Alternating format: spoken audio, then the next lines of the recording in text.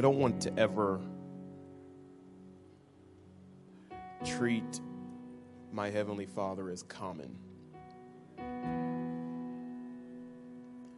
I don't want to become so familiar with his presence that I mistreat him.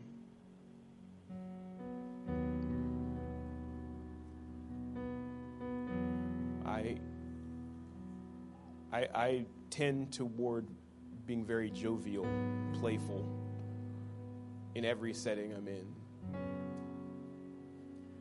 And there are, many people, and most of them would say that I don't know how to be serious. It's not really true. I'm very serious.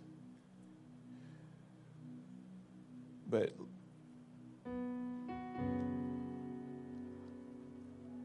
all I know how to do is respond to the presence of God the way I've been taught. And the Lord has never made me change who I am to approach Him. So as long as He allows me to be relaxed and playful, I'm probably going to stay that way.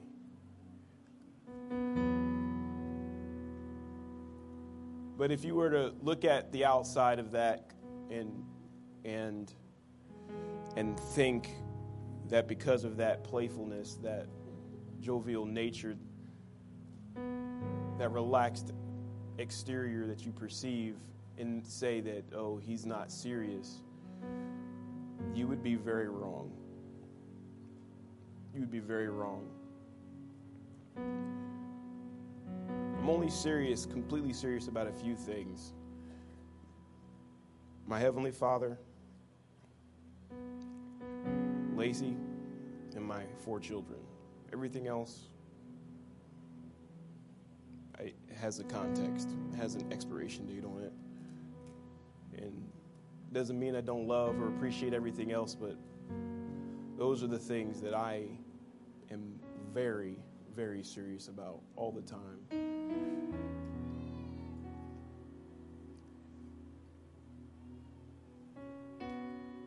And I just want God's will to be done in my life more than anything. I'm not pursuing dollars. I'm not pursuing power. I'm not pursuing relationships with certain people. I just want the will of God to be done. That's all I want. And in the context of the things that I care about the most, I want to see the will of God done in my life, in my wife, and in my children. If there's nothing else that I feel like I'm responsible for as a man on this planet, I know I'm responsible for that. That's what I'm responsible for. Now, obviously, my children will have the opportunity to make their own decision about their relationship with God as they grow, as they should. They must choose. We all must choose whether we're going to serve the Lord. But at this time in their life, my wife and I are the strongest influence in their life. I want them to be very conscious and serious about their relationship with God. Well, they're children, so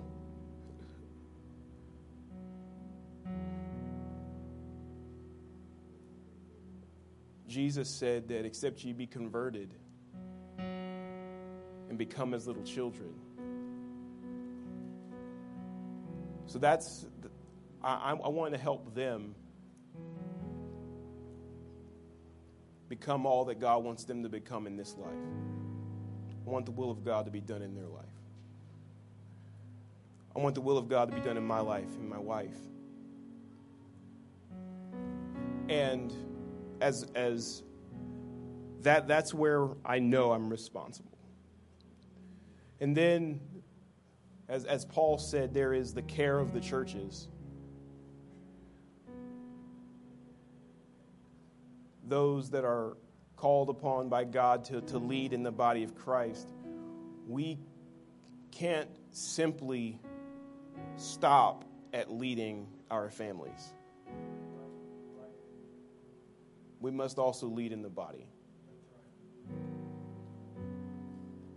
We must lead our families in the body and be a model for apostolic ministry, for relationship with God. We've been throwing around this term being apostolic for a while now, and I think it's a really good point. I think I prefer to be like what Paul said. I would rather be like Jesus. I'm not trying to follow a fad of apostolic ministry. I'm not trying to follow I want to be like Jesus. That's something that I can see clearly here in the Word.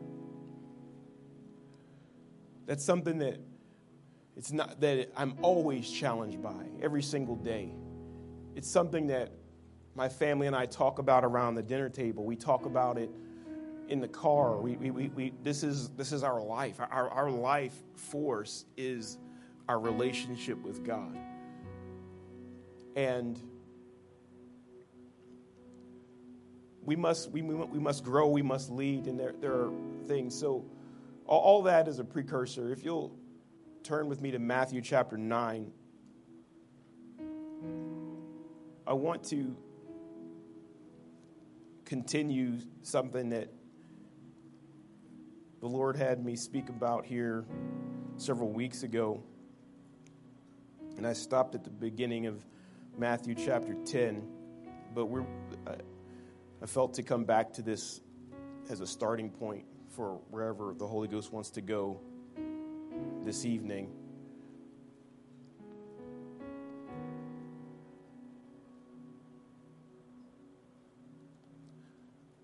I will tell you at the outset,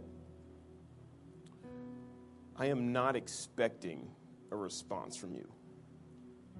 In fact, I'm hoping that you think this is very boring. I really am. I'm hoping you think it's boring and dry.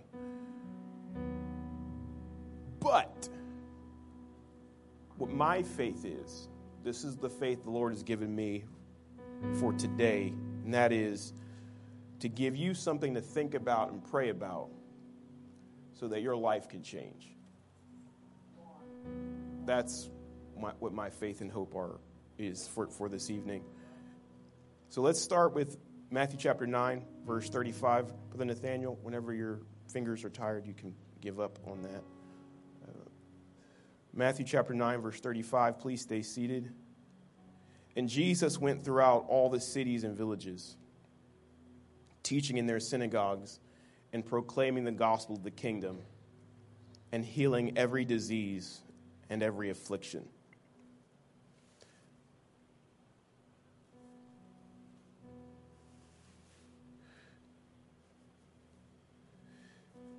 We didn't misread that.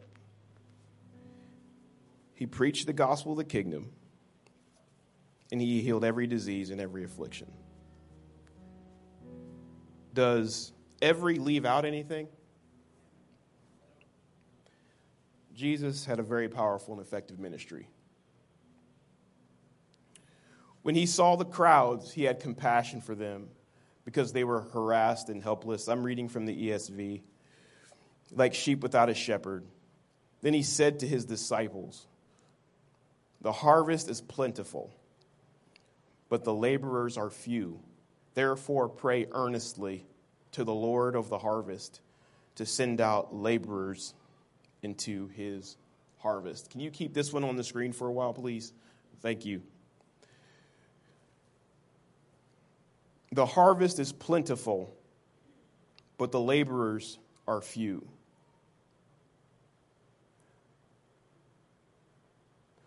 The harvest is plentiful, but the laborers are few. Therefore, pray earnestly to the Lord of the harvest to send out laborers into his harvest. Now, we're going to get to this later, but in the latter parts of the Gospels, there is this passage that is known as the Great Commission. Specifically, the first time it's referenced is in the end of Matthew chapter 28. But if you read through the Gospels, what you'll find is that for 40 days after his resurrection, Jesus appeared to his disciples at different times and taught them, preached to them, ministered to them. So the Great Commission didn't simply take place once. It was something that took place multiple times. There was 4 to 5, depending on if you count Acts chapter 1, verse 1 through 8.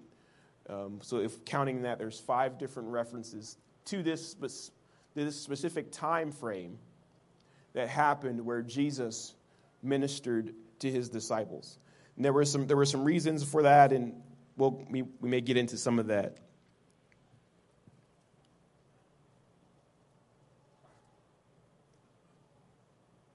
We may get into some of that later, but the kicker or the thing that we must remember is that the Great Commission was the final time that Jesus separated himself, his physical presence, from his followers, his disciples. But it wasn't the first time. It wasn't the first time. So what we're about to find in Matthew chapter 10 is the 12 disciples are about to be sent out as apostles, sent out to do the work of the kingdom. And before he does this, he says to them, the harvest is plentiful, but the laborers are few. Therefore, pray earnestly to the Lord of the harvest to send out laborers into his harvest. Now, I have a question. I want you to raise your hand if you see something different in the text.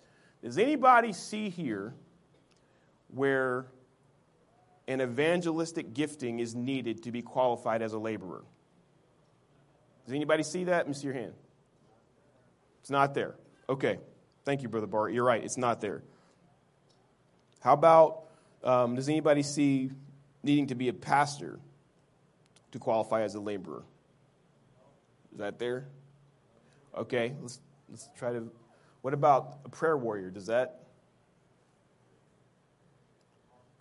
So you don't have to have a particular title to be considered a laborer in the harvest. This is something that Jesus expects all of his followers to do.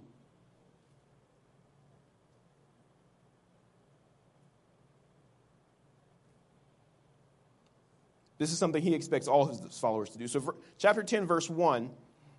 In fact, no, let's go back, sorry. Chapter 9, verse 37. Let's read that again, verse 38. You can't get away from it. Then he said to his disciples, the harvest is plentiful, but the laborers are few. Therefore, pray earnestly to the Lord of the harvest to send out laborers into his harvest. Before I move on, I really want to move on, but I can't yet. This verse has become something that I have used as a tool for my prayer life more than it ever has before. Because I'm limited to 24 hours in a day, 7 days a week. 8 hours, 5 days a week is slotted for my employer. And then the rest of that time in the will of God is is redeemed with my family or in a place of ministry. But this verse here is powerful because it gives you the opportunity to participate with the harvest in prayer.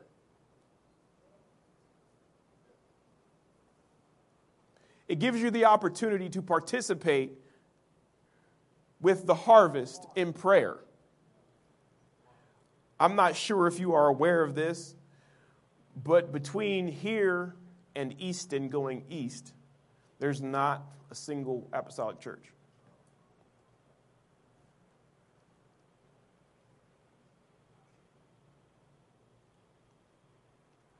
I'm not sure if you're not aware of it, whether you're aware of it or not, but going west of Anne Arundel County, I know of one. Nope, that's PG. I don't know of a single apostolic church in Howard County.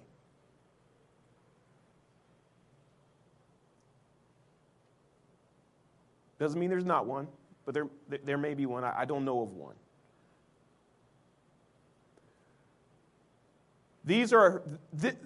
Those areas are an opportunity for us to participate with the Lord in prayer, praying, Lord, send forth laborers into your harvest field.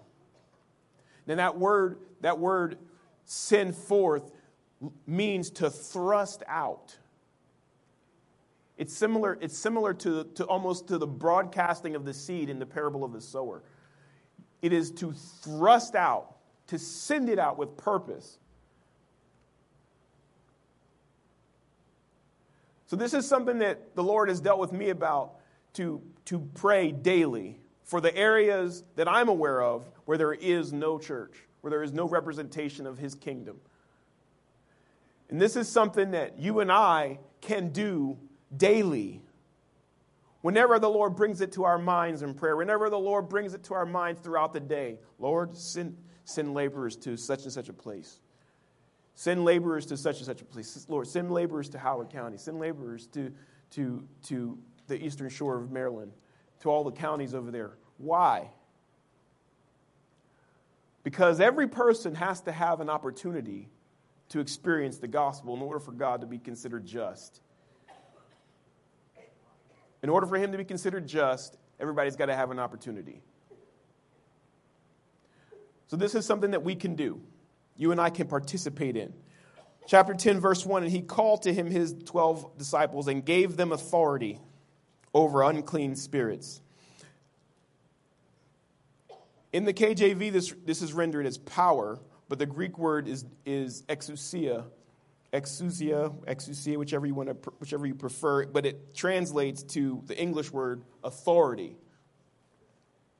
He gave them authority over unclean spirits to cast them out and to heal every disease and every affliction. This is directly connected to the end of chapter 9. This is Jesus doing exactly what he said they should pray for the Father to do. He is sending them out for the purpose of being laborers in the harvest. And he's giving them the same authority that he carries.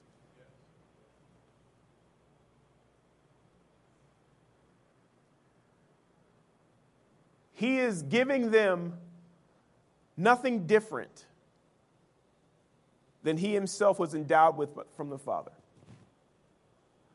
So when you and I are baptized in Jesus' name, we're filled with the Spirit of God, we are given authority to participate as laborers in the harvest. Is this boring enough yet? Let's see how much slower I can go. I'm trying to put some of y'all to sleep. I really am. If I get about 10 of y'all to sleep, I will consider this a success. So if you feel it coming, don't resist. Just yield. It's the will of God.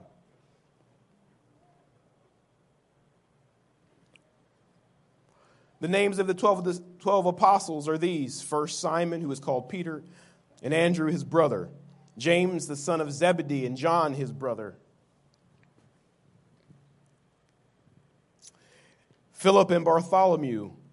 Thomas and Matthew, the tax collector. James, the son of Alphaeus, and Thaddeus, and Simon the Zealot, and Judas Iscariot. What in the name of the Lord is happening here? Is there something else? Mic check. Okay, so it must not be me. This is all the way off. Hello? Hello? You there? Can you hear me now? Okay, praise God. Thank you. These 12 Jesus sent out, instructing them, go nowhere among the Gentiles and enter no town of the Samaritans, but rather go to the lost sheep of the house of Israel. This is important because whenever Jesus sends us out, he gives us parameters of operation. You are not called to reach everybody. You're not. But you are called to reach those that he's sending you to. And he says, proclaim to them, the kingdom of heaven is at hand. Heal the sick, raise the dead, cleanse the lepers, cast out demons. These are commands. These are not something that he wants them to try to do.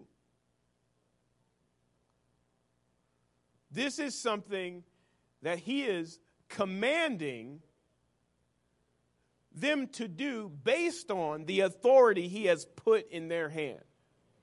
Now, just in case you doubt that this is scriptural here, go to, I don't really want to do it this way, but let's go to the book of Exodus real quick. Genesis, Exodus, Leviticus, Numbers. Let's go to Exodus chapter 4. I believe it's chapter 4. That's chapter 8. Pages are stuck together. Oh, yeah. Here it is.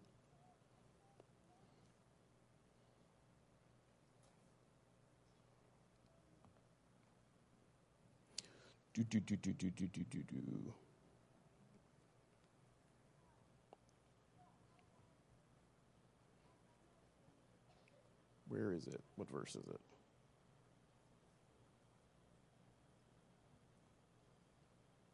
Oh, it's verse. Excuse me while I search.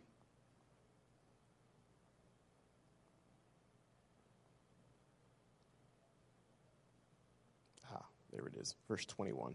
Excuse me. And the Lord said to Moses, when you go back to Egypt, see that you do before Pharaoh all the miracles that I have put in. Oh, put in thine hand. Yeah. That I have put in your power, but I will harden his heart. That's Pharaoh, so that he will not let the people go. So this is the same concept that's being introduced to us back in Matthew chapter 10. When you are baptized in Jesus' name and you're filled with the Spirit of God, it is not a question as to whether or not you have authority to pull people out of Egypt.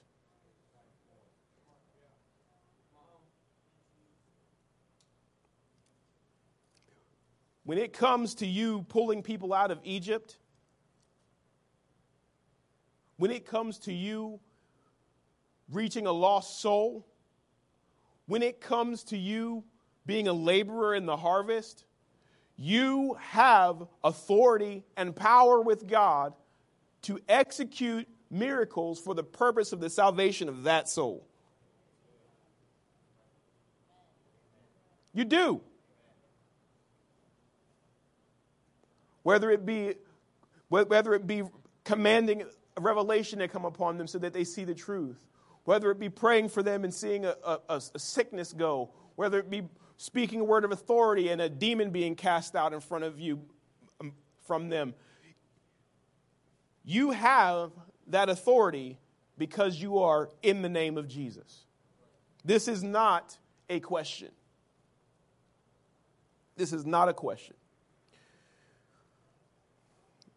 Verse 9, acquire no gold or silver or copper for your belts, no bag for your journey, or 2 tunics or sandals or a staff.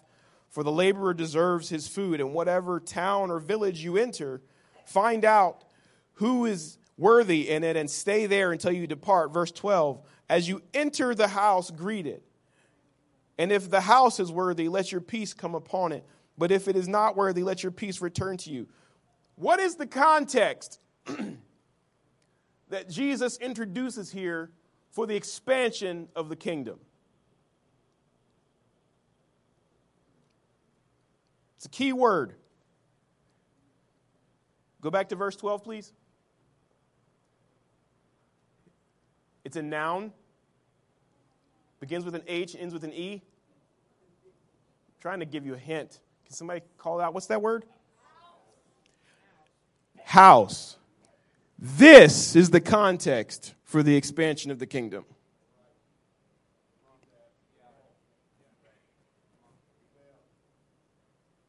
%. This is the context. Here's why. I'm going to break out my calculator to do this for you. So, in this time, there's 24 hours in a day on earth, right? So there's 24 hours in a day times 7, 168 hours in a week, right? Is that, everybody agrees that this is right? Okay, praise the Lord. I'm sorry, I did tell you could go to sleep. My bad. My bad. Okay, so we are in church 3 days a week. I'm normally here for about 3 hours, so let's go with that. So 3 hours times 3, that's 9 hours of time. So 9 divided by 168 times 100 gives us 5.35% of the time I spend here at the church in a 7-day period. It is impossible for me to experience everything that Jesus commanded us to do in verse 8 in 5.35% of my time.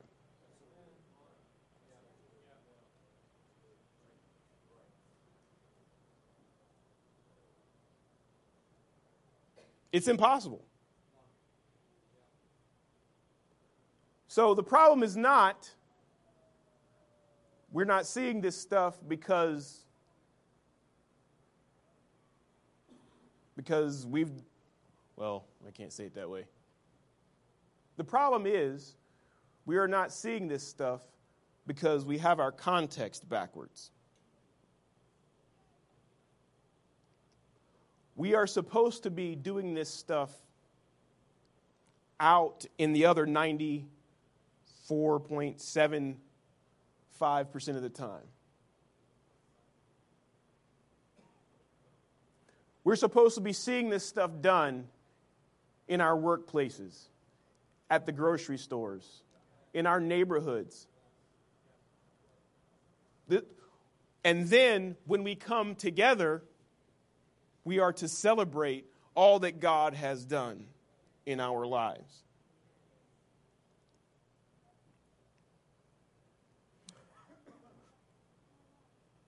But, man, I was hoping I didn't have to say this. But,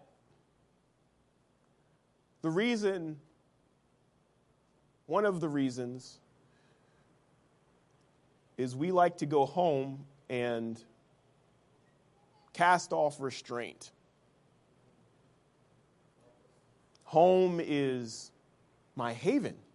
Home is my fort. It's my outpost for the kingdom of God. Yeah, it is. How much of God stuff are you doing in your neighborhood?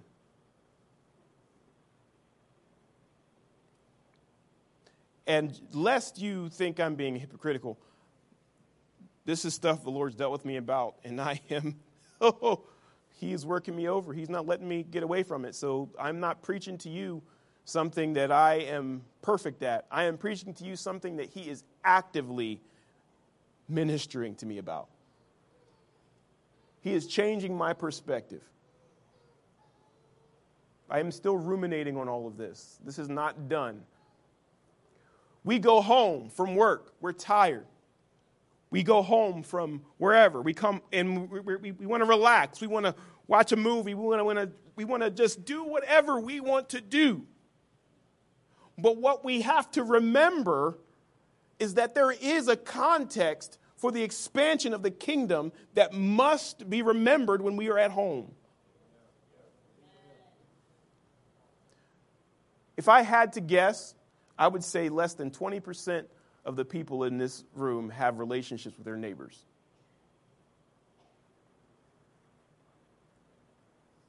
Again, this is just a guess. This is not, I haven't conducted a poll, so why? Again, we want to do things our way. I want to do things my way. I want to come home and relax and whatever. But what about the people that are on their way to hell within the 30 yards of your front door? Again, you are not called to reach everyone. You're not called to reach everyone. You literally can't reach everybody. But the places where we frequent the most, those are the places where our authority is most in tune. But we never get a chance to experience it because we cast off restraint once we get into our comfort zone. We do. We cast off restraint. We remember the Lord. We do. We remember him as a thought, but we fail to engage the harvest field anywhere but the church.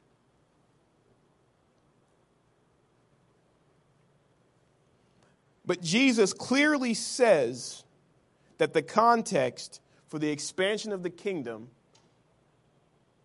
is houses.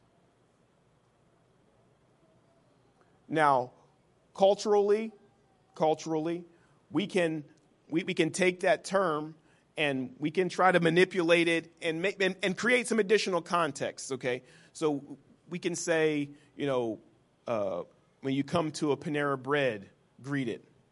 When you come to a Starbucks or a Rise Up, or you come to a Jersey Mike's or Subway, greet the house that you come upon, and if your peace returns to you. So culturally, we can create some additional context without stretching it too much, okay? But there's no way you can spin this without breaking the context to say that if you let me rephrase that. You can't make this happen in the four walls of the church without breaking the context. You absolutely cannot.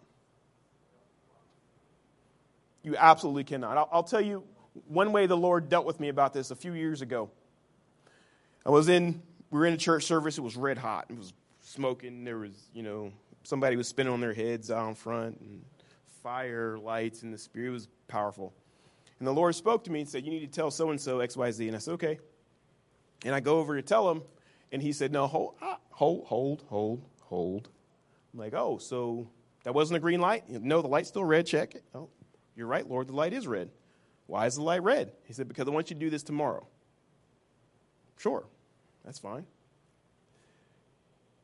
And it kept happening, and it happened again, and it happened again, until I finally came to and realized the Lord had completely expanded the context of ministry for me to say, this is not about the building.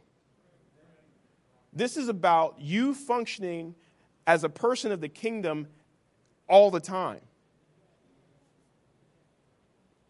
This is about you making space in your life to do what I'm asking on Monday, Tuesday, Wednesday, Thursday, Friday, Saturday, Sunday. This is not just about the building. And that was the start for me. I got to confess that was when I started picking up on this theme in my own life, where he started trying to break me of the habit of putting all of this into the box of a church service.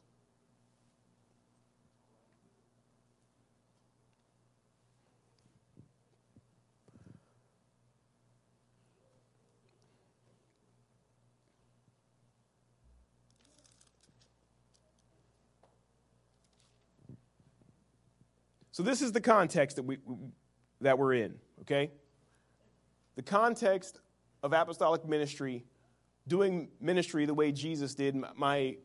One of the studies that I have coming up, I say it because the Lord brought it to me earlier today, was to see how many times in the Gospels Jesus ministered in a house, or how many times the word house is in the Greek New Testament. I haven't done it yet because it just came up today, but I'm going to start on that tomorrow, because it's important for us to put the principles of the Scripture in the context in which they're mentioned.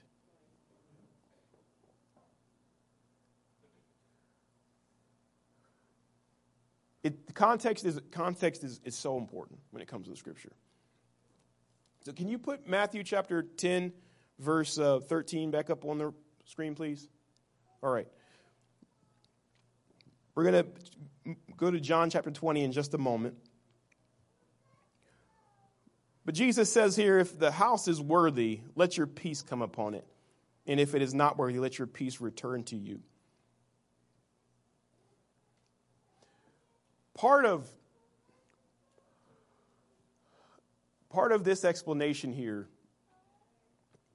is that if you go somewhere as a person of the kingdom and you have peace when you get there, that peace is an indicator that your authority is resting there.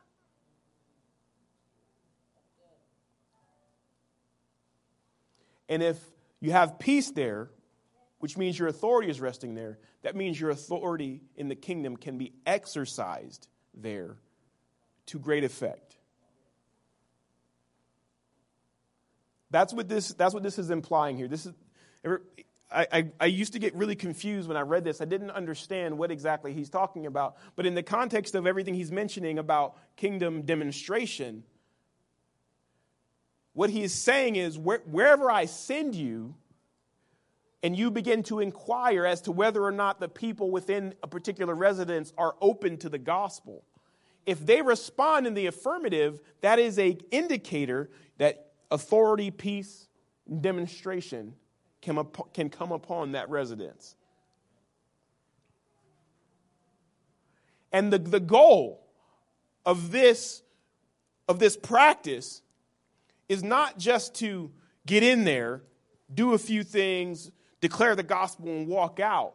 But the goal there is to create another follower of Jesus.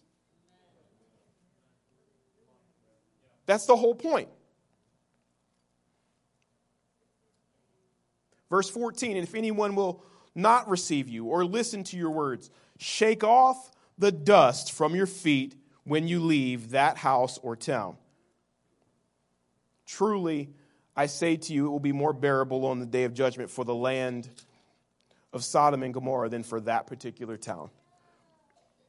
Go back to verse 14, please, and just leave it there for just a moment. Thank you. How many of you, let's not do it that way. from my experience,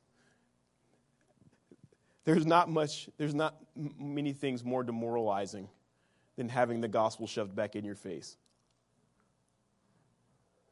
as a matter of, I guess you could call it pride, whatever. But the gospel's free. Why would anyone refuse it? And I've, in the past, gotten so upset and distraught and nearly lost my own salvation because somebody chose to go to hell versus going to heaven, when there is clear scripture here that tells me that I need to just move on and go to the next person. As has been said a few times here tonight, you are not called to reach everyone.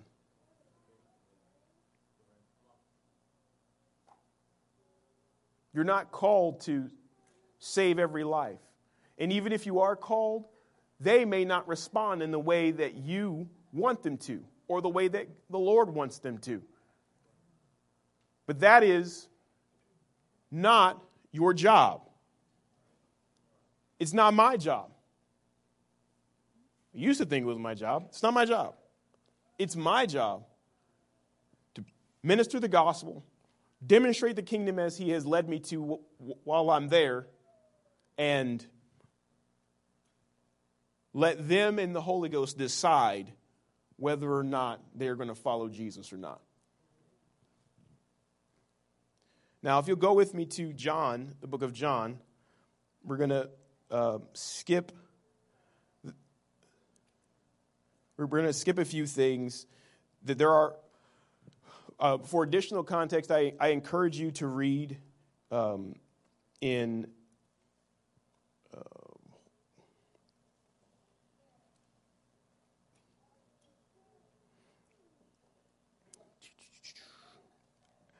I encourage you to read in Mark chapter 6 and Luke chapter 9, additional context for Jesus sending out his disciples.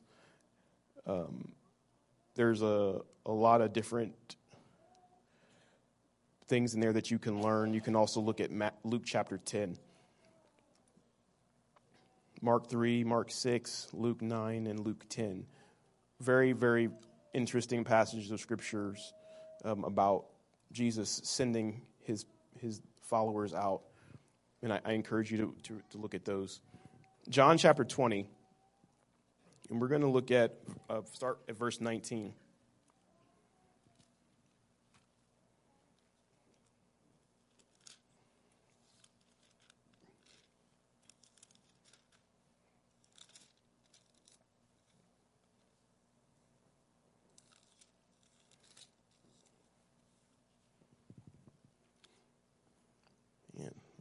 Take a nap here in just a minute.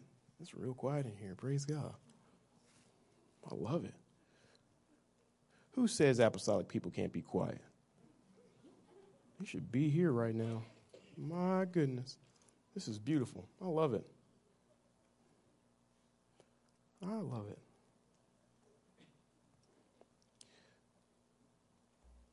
John chapter 20, verse 19. Jesus appearing to his disciples after his resurrection. Earlier in this chapter. On the evening of that day, the first day of the week, the doors being locked where the disciples were for fear of the Jews. Ooh, Jesus came and stood among them. Can you picture this with me? Okay. You are the 12 apostles. And Jesus has just been resurrected. The authorities are after you for stealing his body. You are in some room somewhere with the door locked, huddled over a table, and out of nowhere, Jesus just shows up. That's right. Wait, how'd you get in here? The door is locked. Like, if I'm me, if I'm Peter, I'm sitting there, I see him there, the first thing I do is the door closed? How did you get in here? That's just really funny to me. I can tell some of you don't share my amusement, but that's really funny to me. And he says to them, peace be with you. Hey, guys, it's me. It's really me. Don't be scared. This is cool. This is good. I just came through the wall, but it's okay. You've never seen anything like this before. It's fine. Don't worry about it. When he had said this, he showed them his hands and his side. Then disciples were glad when they saw this. He had to prove it was him, okay? That's what's happening here. He had to show them proof. Hey, this is really me. Otherwise, they weren't going to be fooled.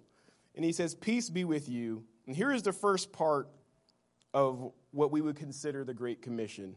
Peace be with you. As the Father has sent me, so even so I am sending you. He is officially sending them to the harvest. This is the first part. Now let's go to, let's skip over to the book of Mark, skip backward to the book of Mark, chapter 16. And we'll read a few verses here. The resurrection happens at the beginning of the chapter. And we're going to start reading with verse 14.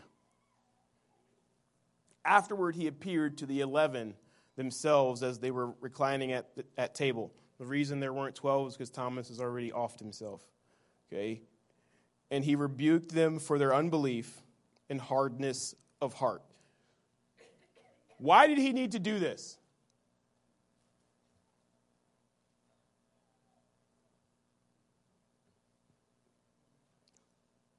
He rebuked them for their unbelief and hardness of heart because they had not believed those who saw him after he had risen.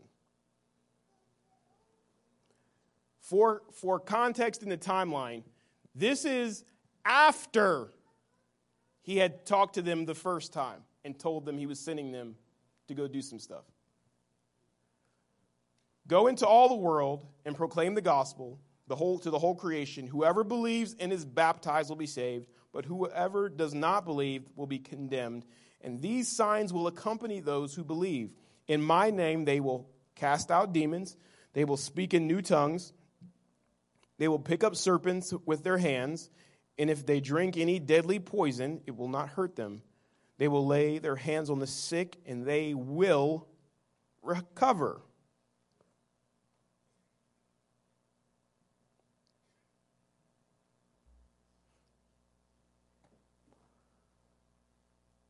This is now a second commissioning for them.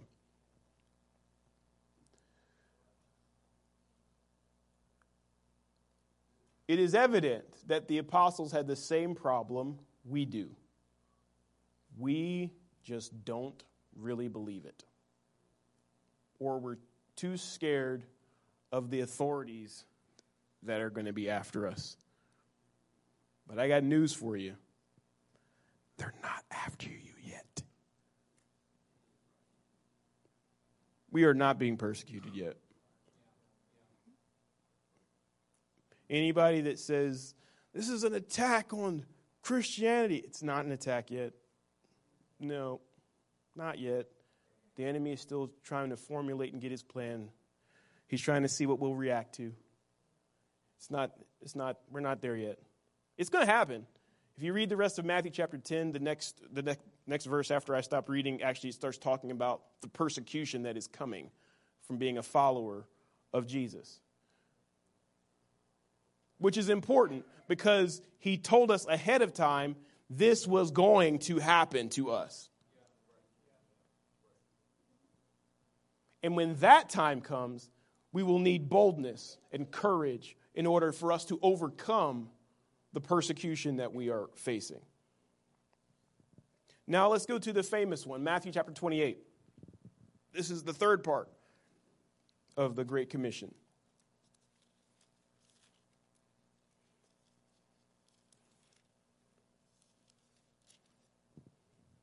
Lacey, I just realized something. You know all those awkward moments that happen at Bible studies in our home? They have trained me for this.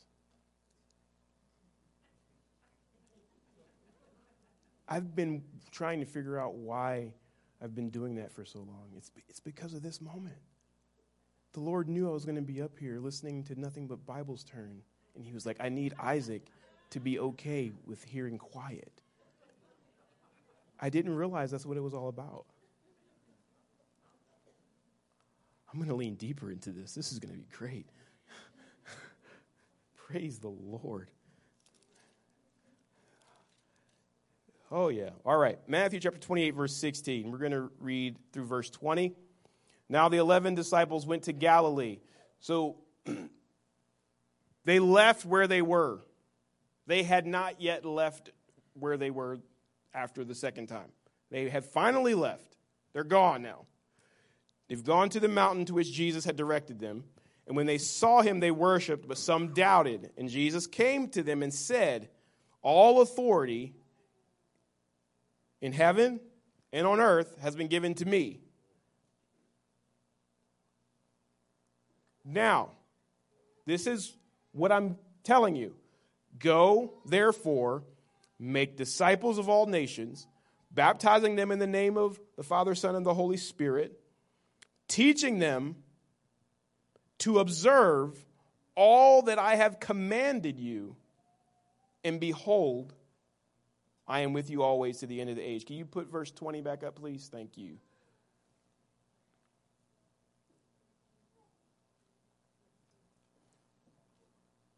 Matthew chapter 28, verse 20.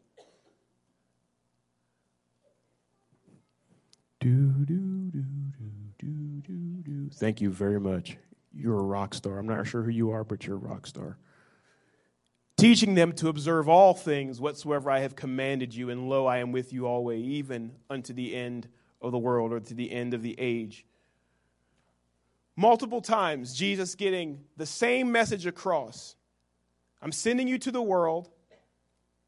In Mark chapter 16, his command is, let me go back to it. Sticky pages.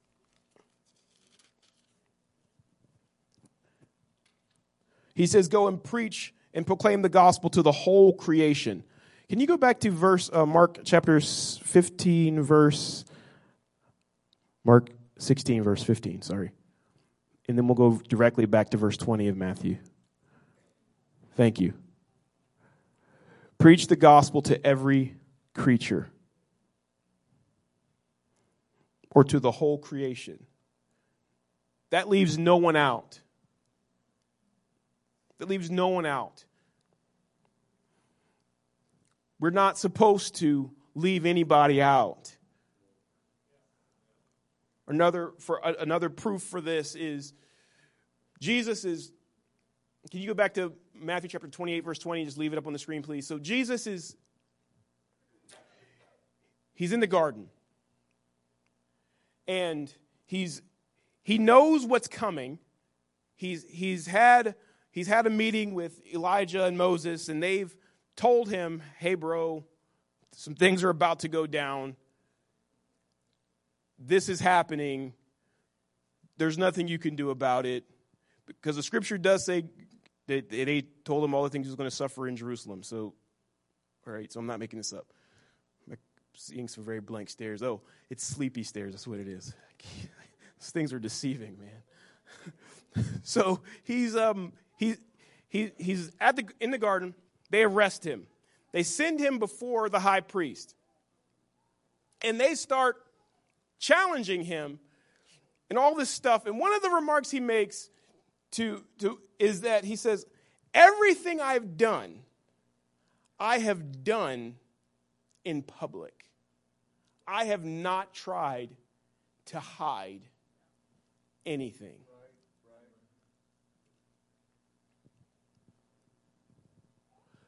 Same principle here. Observe all things. Preach the gospel to the whole of creation, to every creature. We can't do this in a secret place. Now, obviously, if the Lord declares to you to be precise or to be discreet in the presentation of the gospel, you must obey. You must obey. I've been in situations where people have, in a public place, asked me very specific questions about the gospel. And I've started to share, and before I knew it, I wouldn't say preaching, but within a 30-foot radius, you could easily hear what I was saying. Didn't do it on purpose, but it was like my internal volume knob just kind of. And I've questioned, and I've ruminated, and I've meditated. Why has that taken place? And the only thing I can come back with is that I believe the Lord puts us in situations to cast seed broadly. And he wanted some people who were not directly connected to that conversation to hear the gospel. And so it was a little uncomfortable, and then we just continued. So we've got to do it to the whole of creation. This is not something we can hide under a bushel. This is not something we can disregard. If we're going to do it, we must do it to the whole of creation. In the 21st century, there is almost no excuse from sharing the gospel, for not sharing the gospel. I don't have social media. When I had one, I misused it. I mean that. I did not use it I posted scripture mostly, and that was what I did, but I did not use it as a vehicle for the gospel to be spread. I used it as a vehicle for Isaac to gain more followers. And so Jesus and I decided that it was not something that I needed in my life. But if you're on social media and you are more interested in propagating conspiracy theories and political views, I have some serious questions for you about whether or not you are spreading the gospel. Now, I understand that we all have interests, and you are allowed to have your interests in those things, 100%. But Moses told the children of Israel, who is on the Lord's side?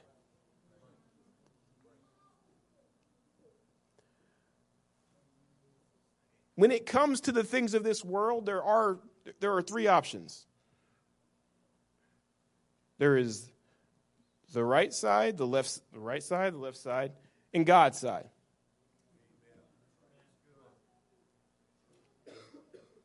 And I'm not sure which side God's going to be on. So if you are more interested in communicating which side of an opinion you're on, rather than communicating that you are on God's side, you're not spreading the gospel. At the most, you are generating more strife. At the most. Or at the least. At the least, you're generating more strife. And hopefully, nobody's reading your posts. But I somehow doubt that. Praise God.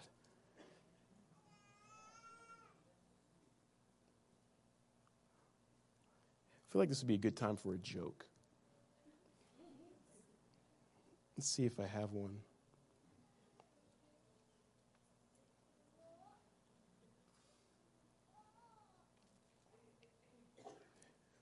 I know some of you think I'm joking. I'm not. Let's see what we got here. Yeah, that's a good one. What did the mountain climber name his son?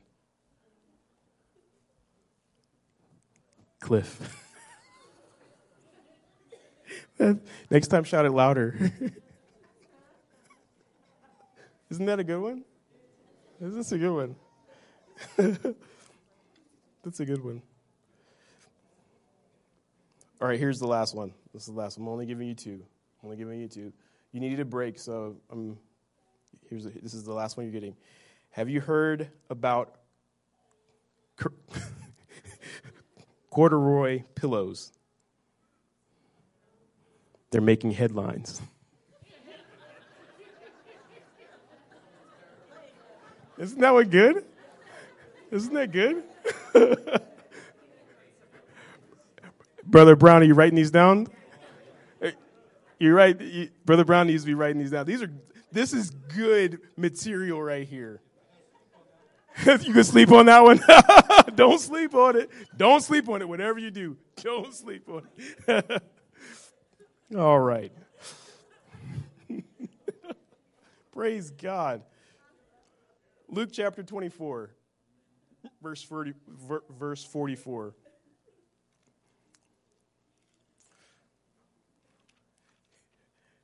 Good job, everybody. Praise the Lord. That was funny. Pastor, if you're watching, next time they're disinterested, tell them a joke. It works. It works. I've tested it out. I also may never get the microphone again. But you know what? God is still good. God is still good. Hey, God is good. God is good. Luke chapter 24, verse 44. These are my words that I spoke to you while I was still with you, that everything written about me in the law of Moses and the prophets and Psalms must be fulfilled. All right.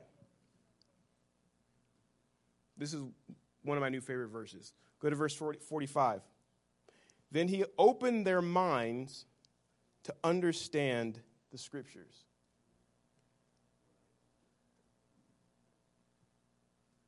Jesus reached inside their understanding and turned a light on so that they could understand.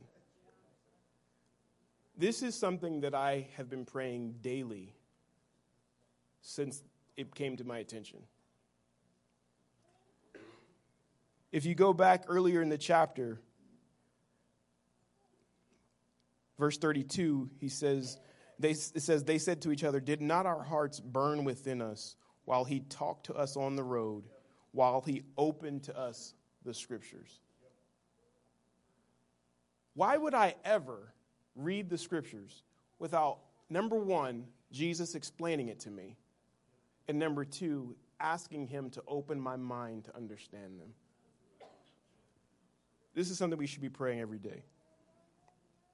Verse 46, thus it is written that Christ should suffer and on the third day rise from the dead, and that repentance for the forgiveness of sins should be proclaimed in his name to all nations, beginning from Jerusalem. You are witnesses of these things, and behold, I am sending the promise of my Father upon you, but stay in the city until you're clothed with power from on high. That repentance, verse 47, and that repentance for the forgiveness of sins should be proclaimed in his name to all nations. This is something that we're supposed to do when we're proclaiming the gospel.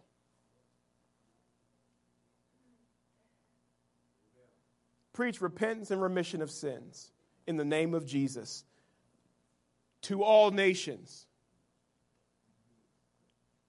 To all nations. To all nations.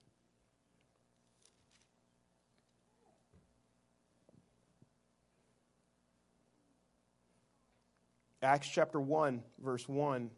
In the beginning, nope, that's not Acts, that's John. Whoops.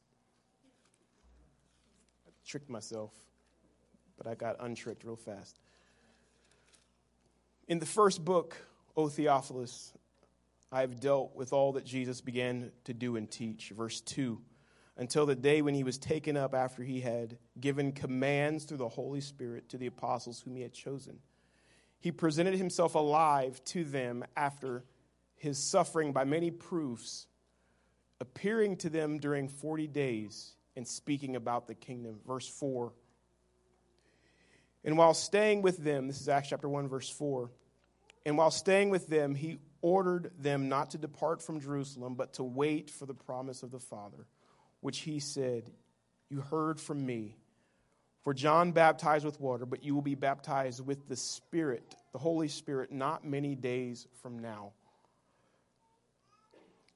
So when they had come together, they asked him, Lord, will you at this time restore the kingdom of Israel? And he said, it is not for you to know the times or the seasons that the Father has fixed by his own authority, but you will receive power when the Holy Spirit has come upon you, and you will be my witnesses in Jerusalem and in all Judea and Samaria and to the end of the earth. This is the last piece. He gives us all this authority to do things. And I want you to catch this. I want you to catch this. This is, I don't know if we really understand this, and I'm not sure I understand it yet. Jesus gave authority to his followers to demonstrate the kingdom before they had received the indwelling Spirit of God.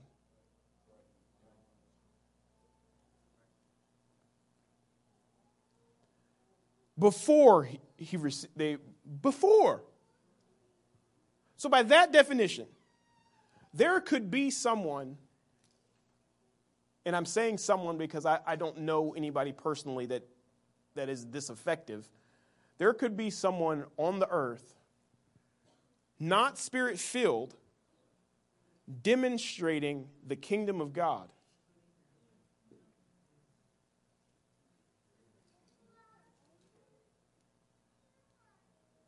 They would be like Apollos. Somebody that would receive the teaching of the Scriptures more perfectly, receive the Spirit, and then continue on.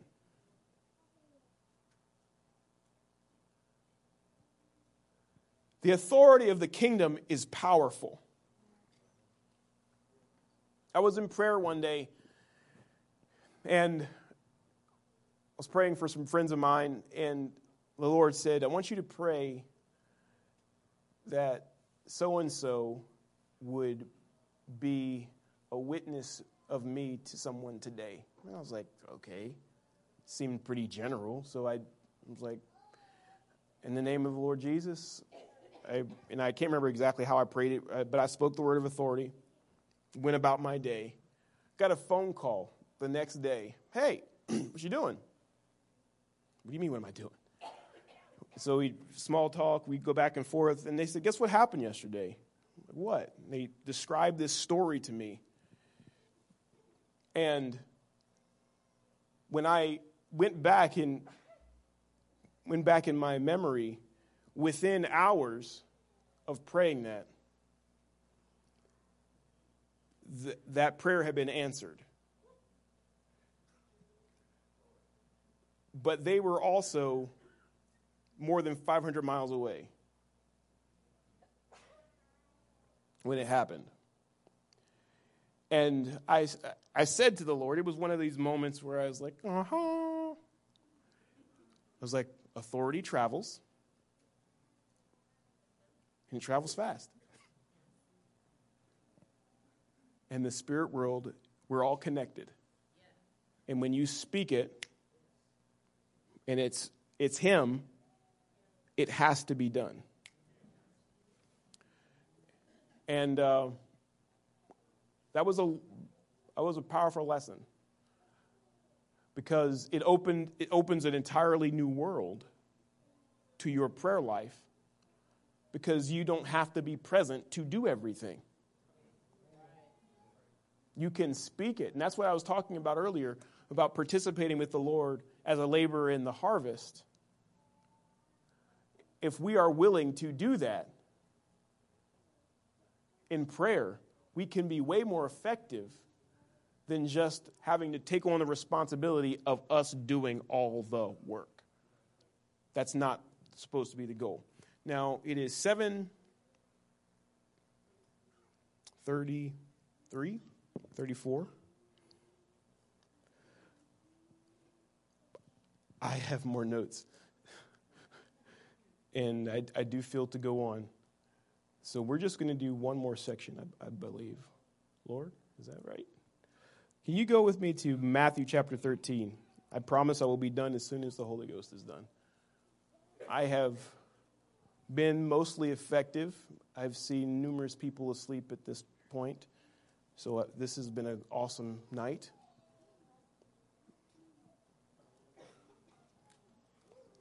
This has been an awesome night. Praise God. I do want you to know that I don't think the pastor would feel the same way about sleeping. So we might want to try not to do that next week. Matthew chapter 13, verse 1.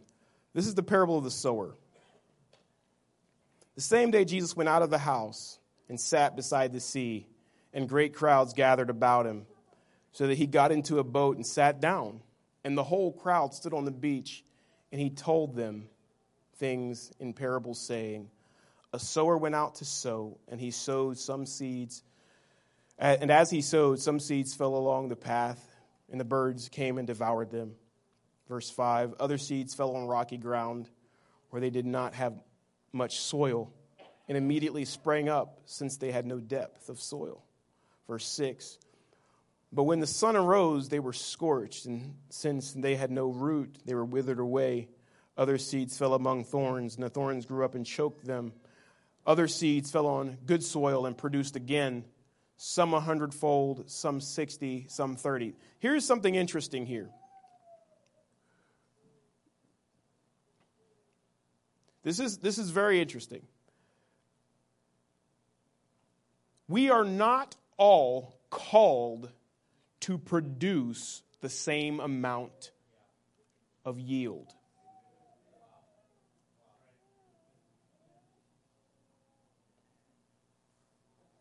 We're not. You and I are different. You and the person next to you are different. And the scripture clearly says here that some 100-fold, some 60, and some 30-fold.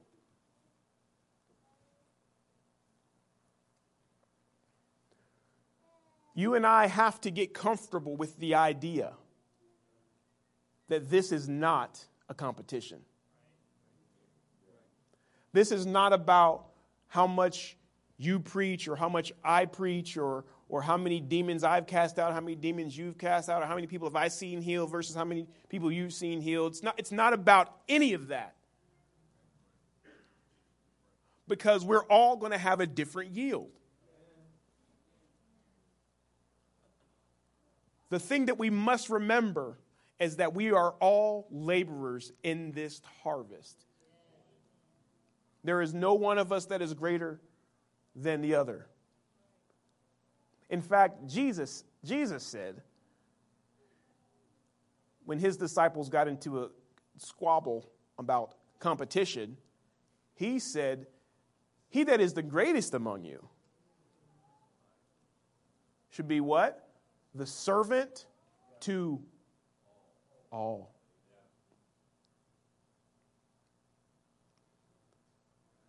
Every once in a while, I'll get a whiff of somebody being jealous of our bishop's ministry. And I got to tell you, once you understand authority and how it works, you don't necessarily ask to go higher. You know why? Because the man that lives less than a mile from here, maybe less than 2 miles from here, is a servant to a lot of people. A lot of people. Some people that you and I may never meet. Because that's what God has called him. It is not your job or my job to be jealous of the yield of somebody else's ministry. We are called to operate in the talents within the parameters of the authority God has given us. So let's not squabble about that.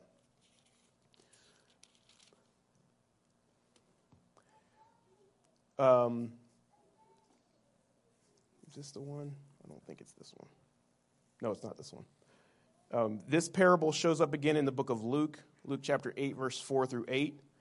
The explanation of this parable in the book of Matthew is Matthew chapter 13, verse 18 through 23. And the explanation in Luke is Luke 8, verse 9 through 15. Okay. But I want to skip down. I want to skip to another parable. Matthew chapter 13, verse 30, verse 24. This is the parable of the weeds and the tares, the wheat and the tares, if you have KJV. He put another parable before them, saying, the kingdom of heaven may be compared to a man who sowed good seed in his field. Verse 25. But while his men were sleeping, his enemy came and sowed seeds among the wheat and went away. So when the plants came up and bore again, then the weeds appeared also. And the servants of the master of the house came and said, Master, did you not sow good seed in your field? How then does it have weeds? And he said to them, an enemy has done this. So the servant said to him, then do you want us to go and gather them? And he said, no, lest in gathering the weeds you root up the wheat along with them. Verse 30, let both grow together until the harvest. And at harvest time I will tell the reapers, gather the weeds first, bind them in bundles and for them to be burned, but gather the wheat into my barn. Skipping down to verse 36, this is the explanation of that parable.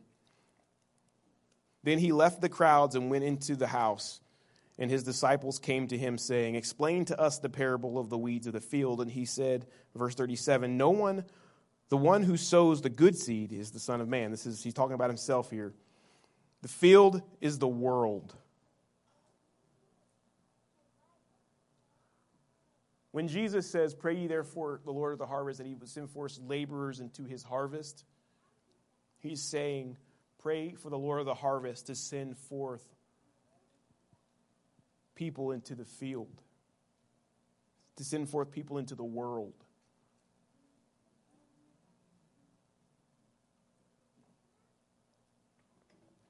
That's what he's trying to get at. And the good seed is the sons of the kingdom. The weeds are the sons of the evil one. And the enemy who sowed them is the devil. The harvest is the end of the age. The reapers are the angels. Just as the weeds are gathered and burned with fire, so will be at the end of the age. The Son of Man will send his angels, and they will gather out of his kingdom all causes of sin and all lawbreakers, and throw them into the fiery furnace. In that place there will be weeping and gnashing of teeth. Then the righteous will shine like the sun in the kingdom of their Father. He who has ears, let him hear. And finally, I want to go to the book of Acts.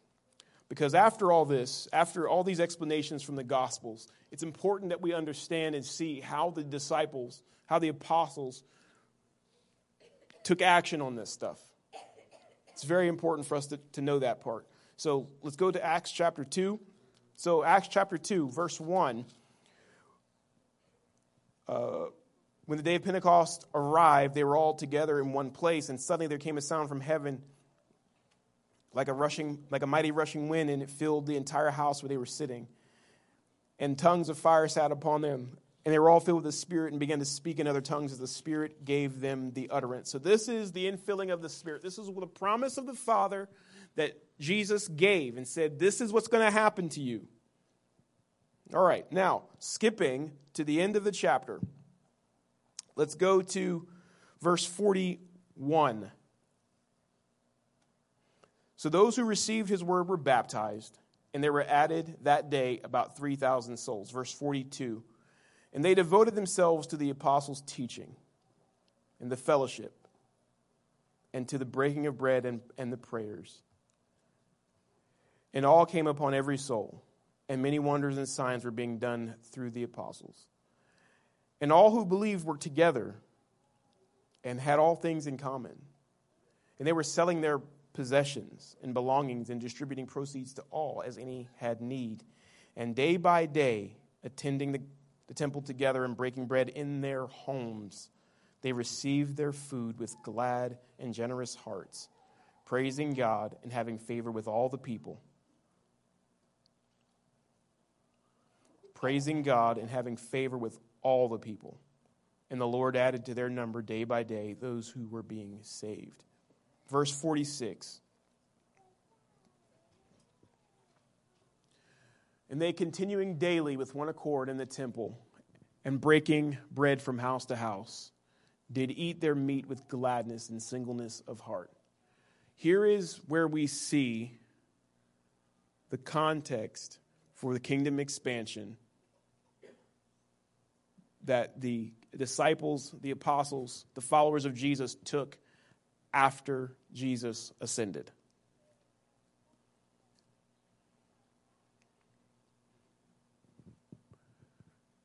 Because it was their culture, they continued daily in the temple. Now, I will ask you this question, only because I want you to think about it. How many of you, no, I won't say it that way. It is my opinion. Brother Barr, this is my opinion. This is not your opinion. This is my opinion. This is not Brother Yu's opinion. This is my opinion. Does everybody understand whose opinion this is? Okay. Just want to make sure. This is my opinion. I don't believe that 3,000 people showed up at the temple every day at one time to worship.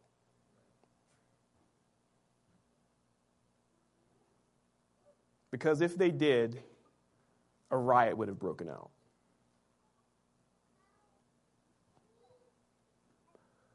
You have to remember, Jesus had opened their mind to understand the Scriptures.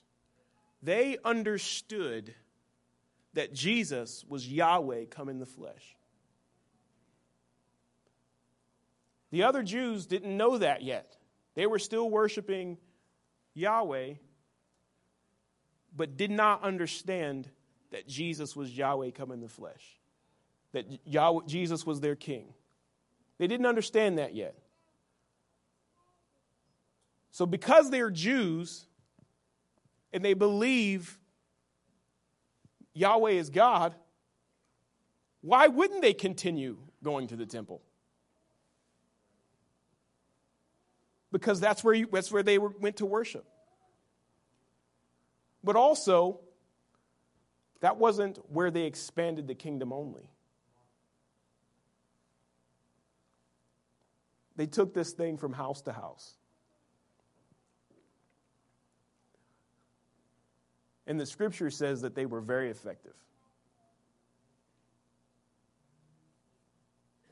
What would happen if you and I would be serious with ourselves about sharing the gospel, not just in our homes to each other, but in our homes to our neighbors?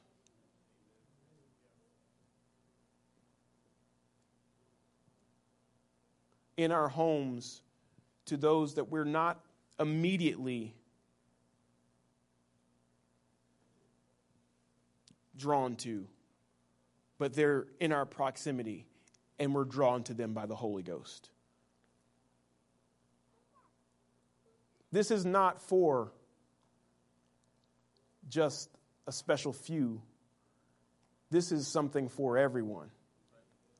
This is not about the pastor. This is not about other ministers in our congregation. We're blessed with so many. We're blessed with so many men and women of God that are called to lead us and protect us in this flock. So many.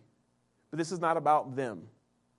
This is about all of us in the family of God having a responsibility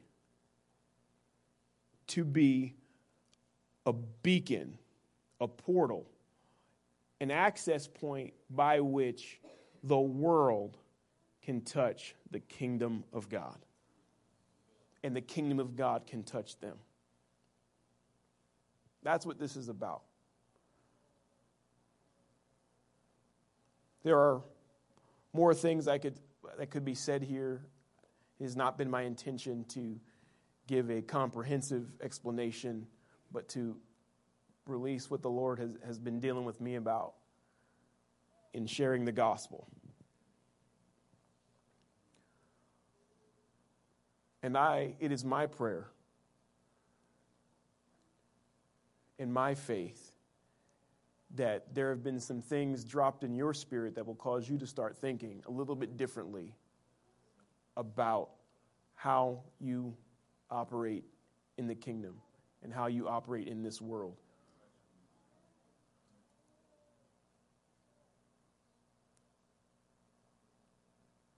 Let's stand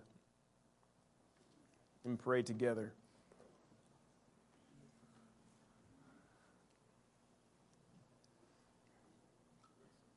Praise God.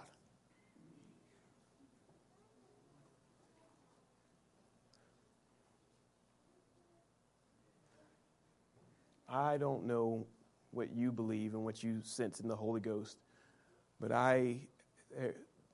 there is just have this very, I don't know how to explain it other than an excitement in my spirit right now. Let's lift our hands as a family, as brothers and sisters, and let's give thanks to the Lord. That's it. Let's give thanks to the Lord for what He has said to us this evening. Yes.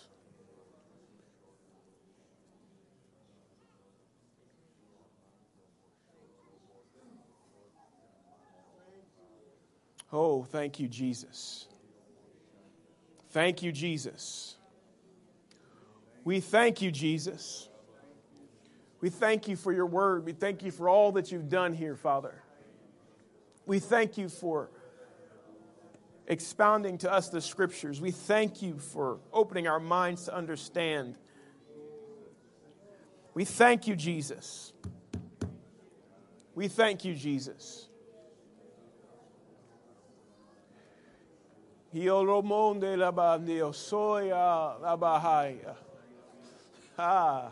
Thank you, Jesus.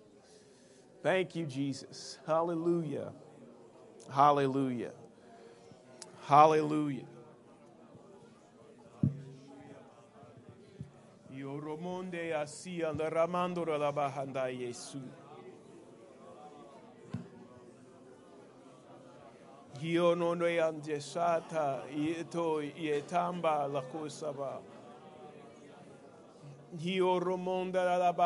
Come on, let the Spirit bear witness right now. Let the Spirit bear witness with your spirit. In the name of Jesus. In the name of Jesus.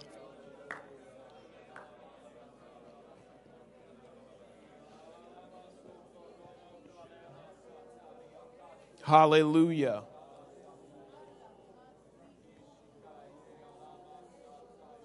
Hallelujah. Hiorobonda la baha samanda ha Yesu.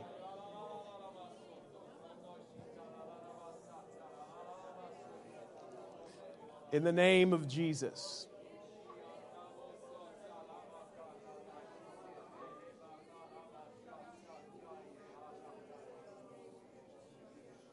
Thank you, Jesus. Thank you, Jesus. Thank you, Jesus. Shake hands, be friendly. Let's go and expand the kingdom together. In Jesus' name, Brother Barr.